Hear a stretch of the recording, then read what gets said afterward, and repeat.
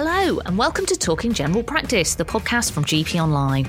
I'm Emma Bauer, the editor of GP Online, and today on the podcast I'm joined by our news editor Nick Bostock to talk about the latest news affecting primary care. Coming up, we're talking about Labour's plans for the NHS and general practice more specifically, which have not gone down well with a lot of GPs. We'll also be discussing plans to speed up patient discharges from hospitals and what this could mean for general practice, the RCGP's new exam for GP trainees, and our good news story this week takes a look at the latest data from England's Friends and Family Test. That's all to come on this episode of Talking General Practice. First up, in December last year, Labour Shadow Secretary for Health and Social Care, Wes Streeting, entered a war of words with the BMA when he accused the union of being hostile to the idea of any NHS reform in an interview with the Sunday Telegraph. Over the last 2 weeks, both Wes Streeting and Labour leader Sir Keir Starmer have appeared in the national media where they've set out their thoughts about how the party would deal with the NHS and general practice if it comes to power after the next election. I think it's fair to say that some of their ideas about what needs to happen in general practice have not gone down well. Nick, Wes Streeting used an interview in The Times a couple of weeks ago to drop the bombshell that he wanted to do away with GP partnerships, which is something Sir Keir Starmer came out and backed in an opinion piece in the Sunday Telegraph at the weekend. What exactly did they say and how have GPs reacted to that? Yeah, so as you said, the Labour leader and the Shadow Health and Social Care Secretary have both suggested they want to scrap the GP partnership model. Wes Streeting told The Times earlier this month that he was minded to phase out the whole system of GP partners. And his argument basically was that the NHS is broken and that radical solutions are needed. And then the Labour leader, Sir Keir Starmer, said something quite similar over the weekend in an opinion piece. Wes Streeting actually seemed to backtrack a bit shortly after his interview, and he suggested in Parliament that he was open-minded about potentially keeping the partnership model. But Sir Keir's line was really unambiguous, that getting rid of partnerships is the way Labour wants to go. He did suggest that this was something that might happen over quite an extended period, effectively phasing them out as existing partners retire, rather than any kind of big bang move to kind of buy out partnerships across the country. But he was clear that this was the way his party plans to go. And his argument is that our primary care model isn't working and that it's time for us to think about a new sustainable system, one that allows GPs to focus on caring for patients rather than the admin that comes with effectively running a small business. And he admitted it would be a big change, but he said that as GPs retire and those contracts are handed back, I want to phase in a new system that sees GPs fairly rewarded within the NHS, working much more closely with other parts of the system. And he said, not everyone will want to hear this, but it is the direction we need to go in.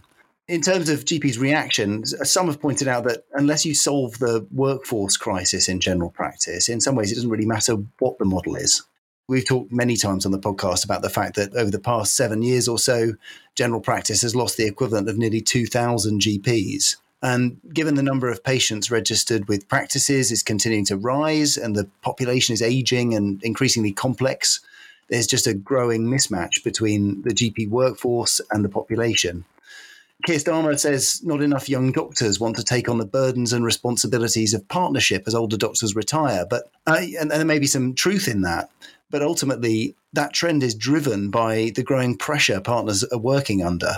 And if general practice were better funded and staffed and not in crisis as it is currently, then partnerships might well be a more attractive prospect for young doctors. And one point made by doctors' organisations is that partnerships have become increasingly unattractive also because funding just hasn't kept pace with rising demand. LMCs have voted for an item of service funding model that reflects activity. And doctors' organisations responding to the Labour comments this week also called for payments that reflect activity rather than the single blanket fee per patient per year that the current contract offers. And overall, many GPs felt that the Labour comments reflected a lack of understanding of the real issues facing the profession at the moment. Listeners to the podcast might find some of this all sounding very familiar because we obviously heard all of this last year from Sajid Javid when he was Health Secretary, this idea about phasing out the partnership model. And it really had a kind of quite a devastating impact with GPs reporting that it actually put people off becoming from partners because why would you buy into a practice if there's no certainty that that model is going to continue past the next sort of 5-6 years? We obviously talked about this on the podcast back then, but there really is a very strong argument for why the partnership model is such good value for money, isn't there? As you say, when he was Health and Social Care Secretary not so long ago, Sajid Javid floated the idea of scrapping the partnership model and switching to a salaried service. And there was a sense that the government talking about this kind of thing was adding to GPs' doubts about taking on partnership roles, just because it creates uncertainty over the future of something that's a huge investment for an individual doctor.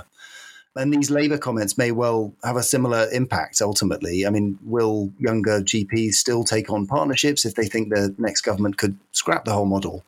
Having said that, as we mentioned earlier, any change is likely to be a slow process, gradual phasing out rather than a big bang. And so whatever happens, partnerships are likely to be around for a good while yet, and practices looking to recruit partners will still be able to make a strong case to GPs that that role is still worth taking on. And as you said, there are some really strong arguments ultimately about the benefits of the partnership model as a whole. I mentioned just now a letter from the Doctors Association UK and the GP Survival Group responding to Labour comments on partnerships. And that made the claim that GP partnerships are the most cost-effective part of the NHS.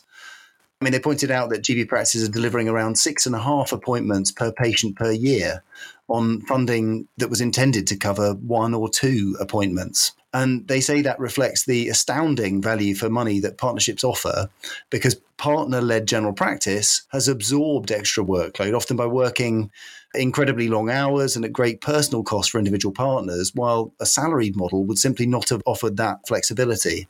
That letter pointed out that GP practices are delivering 20% more consultations now than in 2019, despite GP numbers falling. And it says the partnership model is a big part of why that was possible. They point out that partnerships are a task and finish model rather than a time delineated clock on, clock off model. So partners work until the task is done, basically. And the RTGP made a similar point that partnerships deliver good value for money because the model leans on the goodwill of partners going above and beyond. Clearly, that's something that's only sustainable up to a point. And current high levels of burnout show that demand has long outstripped the elasticity of GP partners' goodwill. But the sense of partnerships holding responsibility for their patient population at practice level and responding to fluctuations in demand is a big argument in favour of the model. And it's also only been a couple of years since an independent review commissioned by the government found that the partnership model offered freedom to innovate, to respond to local populations' health needs, offered value for money, accountability to local communities, and benefits for continuity of care. And that review found that the model could continue to thrive if workload could be brought down to a manageable level. Yeah, I mean, I mentioned at the start there about Wes Streeting's war of words, and he's been, quite hostile towards the BMA. And why do you think he's being so critical of doctors? I mean, he didn't just say in that interview you were talking about in the Times, he didn't just say he wanted to get rid of partnerships. He called the GP contract murky. And there was another interview that he did with Shadow Chancellor Rachel Reeves in the I paper last week, where he was quoted as saying that the NHS was too often run for doctors and not patients, which is really, quite an inflammatory statement for the profession. So what do you think is going on there? The inflammatory language that you mentioned has driven a lot of anger from GPs in response to the Labour comments on their vision for general practice. Wes Streeting claimed that the financial arrangements in general practice were murky and opaque, and he said that no one can say how the money is spent or where it goes. You could argue that's a particularly surprising claim, given that general practice probably has more targets linked to specific things that they do for the money that they get. He also claimed that vaccinations were money for old rope. And in an article in the I newspaper, as you say, made a claim that the NHS was too often being run for doctors rather than for patients. It's really hard to see how that argument stands up, given doctors have ended up with a 25% pay cut over the past decade and a half. And as we know, GP workload is absolutely through the roof. But it looks like this is basically about how the party wants to position itself in the build-up to the next general election. It's trying to get the message to parts of the population who may not be natural Labour supporters, that it isn't in the pocket of unions, that it won't just throw money at the NHS, and that it recognises the crisis facing the health service and isn't afraid to take that on. But clearly, the way the party's chosen to do this without consulting with GPs about these plans, for example, has left a really bad taste in the mouth for many who feel insulted and sidelined by the political party that they may have hoped would come in and support them in a way that the current government hasn't. Yeah, there's also been a lot of discussion around other comments that Wes Streeting made in the Times interview about allowing more people to self-refer to specialists. And this is something Sir Keir Starmer reiterated in that opinion piece in the Sunday Telegraph and in an interview with the BBC's Laura Koonsberg at the weekend. What's the idea there? So Labour's talked about wanting to give patients the ability to self-refer in some cases rather than going through GPs for a referral to specialist services. Keir Starmer suggested patients with internal bleeding should be able to self-refer, and Wes Streeting talked about needing to see a dermatologist about a lump on his head. Some GPs felt these comments were misguided and pointed out that a lump on the head might well not be something for a dermatologist to look at. And they asked how patients would know they had internal bleeding or which service they would need to deal with it. In more recent statements, that internal bleeding changed to just bleeding. So I think there may be an element of clumsy wording that's part of the problem with the message here. As some GPs have pointed out, there is a case for more self-referral, but it needs to be clearly defined and delineated.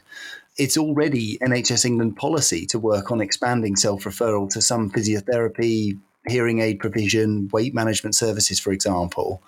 But some GPs point out there may be a need for better triaging technology to help choose when self-referral is appropriate and to point people to the right specialist service. So really it's about, if this is something that's going to go ahead, something just a little bit more detail on how it will work and a bit more thought in terms of how the message is put together and how it sounds if you're a GP listening to this on the front line. Yeah, definitely. We've been talking here about some of the things that Labour's been discussing in recent weeks relating to primary care. But we do also know some bigger picture measures that are part of Labour's health policy, which were announced at their annual conference last year. So it's perhaps worth just mentioning them as part of this. The party is talking about having a 10-year plan for the health service if it comes to power, which does actually sound very reminiscent of New Labour's NHS plan, for those of us old enough to remember that. The main plank of the plan that we've kind of got detail on is a big commitment to workforce expansion, which, I think everyone will be behind that. That would see the number of medical school places doubling to 15,000 a year. It would involve doubling the number of district nurses qualifying each year, training 5,000 new health visitors a year, and creating 10,000 more nursing and midwifery clinical placements each year. So that's a huge workforce expansion they're talking about. They're also planning a long-term workforce plan for the NHS, which apparently we are going to get at some point in the next couple of months. The current Prime Minister, Rishi Sunak, has said, but Labour wants to put together its own long-term workforce plan, which it says will include independent workforce projections. Also, Labour wants to look at developing new career paths into the NHS and new types of health and care professionals. But there's not really any detail on what those last two things would mean in reality. But, alongside this, I think, as you've talked about, Nick, they've certainly caused some concern with quite a lot of talk about this need for reform being attached to any extra investment. And I think that any talk about NHS reform, given the massive upheavals and reorganisations NHS workers have been through in recent years, and obviously the massive upheaval the pandemic has caused, will always cause some alarm amongst those working in the NHS. I think the big concern around the workforce plans and the way Labour, and probably the government have gone about approaching the issue is the fact that there's just not enough focus on retention as well. Labour's list is we're going to rebuild the workforce with all these, expansion of medical training places, more trainees, et cetera, et cetera. But what about keeping the experienced workforce? And I think the issue with that seems to be that that's about money and that's about pay. It's about the arguments that the BMA is having at the moment around restoring pay to the level from a few years ago. And until you tackle retention, you can add new workforce at the entry level to general practice as much as you like. But if you keep on losing the most experienced GPs at a rate of knots, then it's hard to see how the service is going to be stabilised. Up next, since the last news episode of the podcast, we've seen Prime Minister Rishi Sunak announce his big idea to tackle the crisis in the NHS, which is £250 million of funding to speed up patient discharges from hospital. Nick, we know that there are around 13,000 people in hospital beds that don't need to be there, but they are there because there are problems with social care provision they need and they can't therefore leave the hospital. What's the government's big plan to sort this out? So the government has set out plans to buy extra beds in care homes and other settings to speed up discharge from hospital for patients who are ready to move out. There's a £200 million fund for this. And there's an extra £50 million to pay for upgrades to hospitals to improve ambulance hubs and facilities for patients who are about to be discharged. You mentioned the large number of patients currently in hospital who are deemed medically fit to be discharged. And the idea is that this funding could help get thousands of people out of hospital over the coming months. There are some worries, though, about how this could impact on general practice and primary care, aren't there? The government says patients who are discharged into expanded community facilities will get support from GPs, nurses, and other community-based clinicians to continue their recovery. And obviously, GPs and practice teams are already under intense pressure. So, how exactly this will work remains to be seen. I mean, the BMA GP committee said last week that it was clear that these patients being stuck in hospitals causing a bottleneck. So, it acknowledges absolutely that it's a problem that needs to be resolved. But it warned that moving them out would clearly have a direct consequence for other parts of the health service, such as general practice. So that's something the government can't ignore, and it needs to make sure that general practice is supported if it is expected to play a role in looking after those patients once they move out of hospital and into community settings. Since that initial announcement, there's been a bit more detail published about how this funding will work. So the funding will apply up to the end of March this year, and it's intended to pay for up to 4 weeks of a new or extended package of care from the point of discharge. And it should be used for capacity over and above what integrated care boards already pay for. And anything after that 4 weeks would have to come out of existing budgets. NHS England has assigned each integrated care board a capped budget based on their weighted patient population, so they can pay up to that amount and get that money from NHS England. NHS England also says it expects most of that money to be spent on purchasing beds in a step-down capacity. The guidance also says that ICBs will need to work with local authorities, primary care, community services and care home teams to ensure that people discharged receive adequate care, which needs to include a care and support plan being put in place within 48 hours and a full assessment within 7 days. So it seems likely there would be some input from GPs and practice teams potentially into that work. The guidance does suggest that some of the funding could be used by ICBs to deliver wraparound NHS care, which it says could include local enhanced service payments. But that is, I would imagine, likely to vary quite significantly from one area to another, I would expect. But we're talking about delayed discharges here, but there's also a real problem with patients being discharged too early in the rush to free up beds. And that is something that's already causing a huge amount of extra work for practices. We conducted a survey towards the end of last year, and according to that, 83% of GPs said that their practice was facing additional workload as a result of patients being inappropriately discharged too early from hospital. Quite a few GPs, said that they were seeing patients discharged without social care packages in place. Lots of them said they frequently had to deal with patients who'd been sent home without any follow-up plans or discharge plans. GPs reported that they were increasingly being expected to undertake follow-up tasks that really should be done by hospitals, such as titrating medication, monitoring patients, and even referring to other hospital departments. I mean, there was a few cases there where GPs reported that they'd had to send patients straight back into hospital. Basically, by the time they got to see them, they just weren't in a fit state to be at home. So obviously, the pressures on ambulances and A&E departments is a huge problem. And there is an urgent need to sort out some of the blockages in the system, as it were. But there really are, I think, some potentially unintended consequences to all of this plan to speed up discharges, is that local health leaders are going to have to work through quite carefully, both in terms of patient safety and in terms of ensuring there's the capacity to deal with any extra workload that ends up coming into primary care. Emma, you wrote an interesting story at the end of last week about changes to the exams GP trainees have to take to become fully qualified GPs. And those look set to come into effect this year. Yeah, so currently GP trainees have to pass 2 exams as well as complete various workplace-based assessments to qualify as a GP. The exam we're talking about that's changing is the Recorded Consultation Assessment, or the RCA. Now, the RCA was introduced during the pandemic as a sort of stopgap measure. I mean, it has evolved a bit over the time it's been in place, but I don't think it was ever really intended to be around forever. Before the pandemic, GP trainees had to complete an exam called the Consultation Skills Assessment, or the CSA. And to do this, they all had to travel down to the RCGP headquarters in London to take the exam, no matter where they were, whether they were in far north of Scotland, Northern Ireland or North London. They had to come down to Euston. And this was a simulated exam, standardised cases performed by actors. The trainees were then assessed on, and they passed or failed based on their performance. Clearly, that sort of exam was impossible during the pandemic. So the Royal College of GPs, which oversees the exams, had to come up with an alternative, which is where the RCA the Recorded Consultation Assessment came from. Now, this exam, to pass this, trainees have to submit 13 real-life recorded consultations, some of which need to cover a range of mandatory criteria. So there's some advantages to this over the CSA. I mean, the main one being not having to travel to London. But there are some disadvantages to it as well. It can be quite hard to find the cases that the exact sort of things that should be submitted.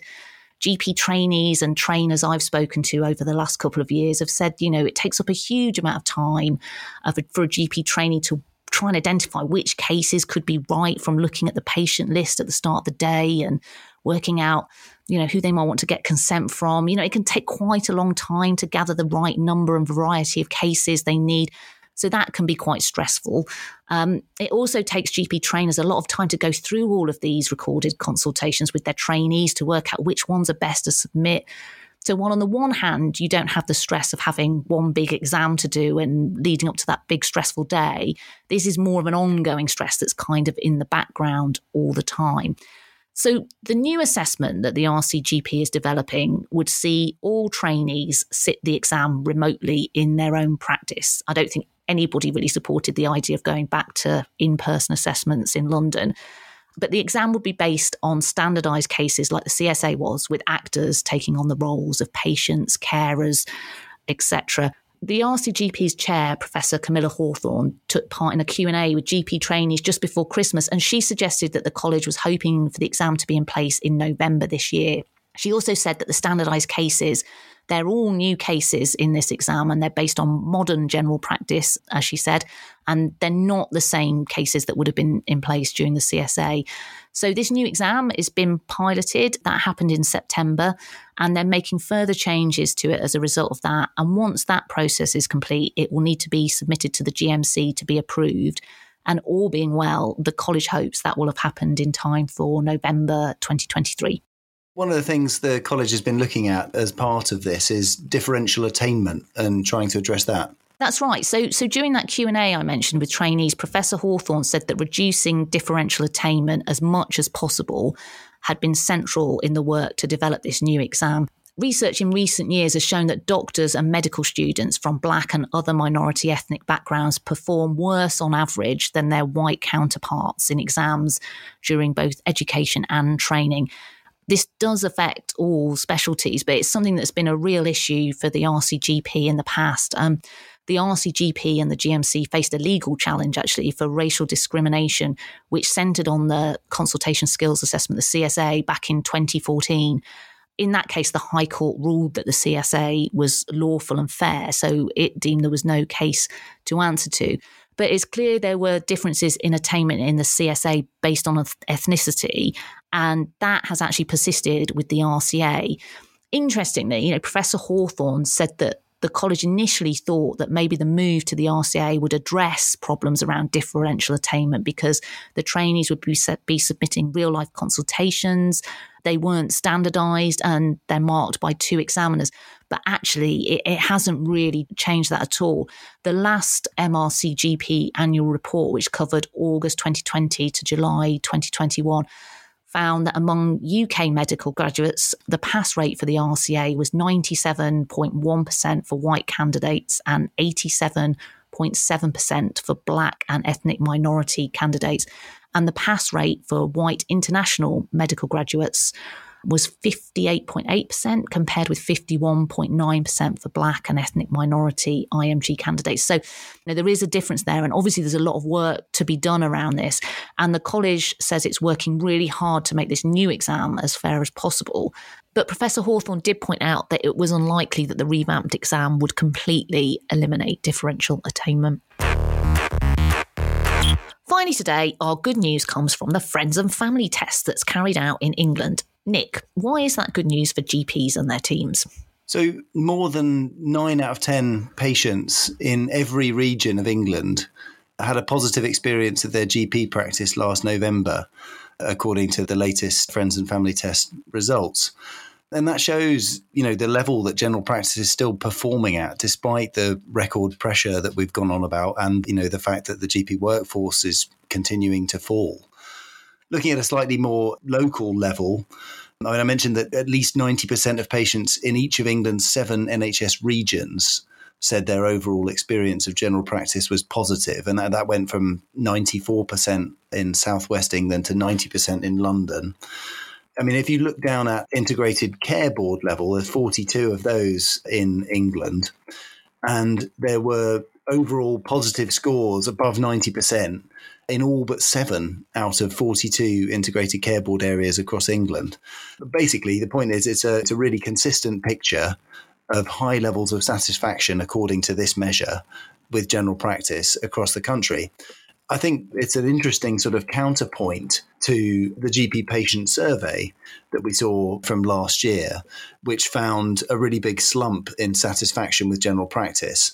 But what this suggests is that satisfaction with general practice has actually held up really well compared to the level seen pre-pandemic. So I think if you look at the results for November 2019 and you compare them to the results for now from the Friends and Family test, it's broadly the same. That is a remarkable achievement for general practice, given what we know about the pressure that GP practices are under. NHS England's spokesperson said that GP teams are delivering record numbers of appointments, with millions more taking place every month compared to before the pandemic. And they said it was great to see this kind of result, despite the demand in general practice.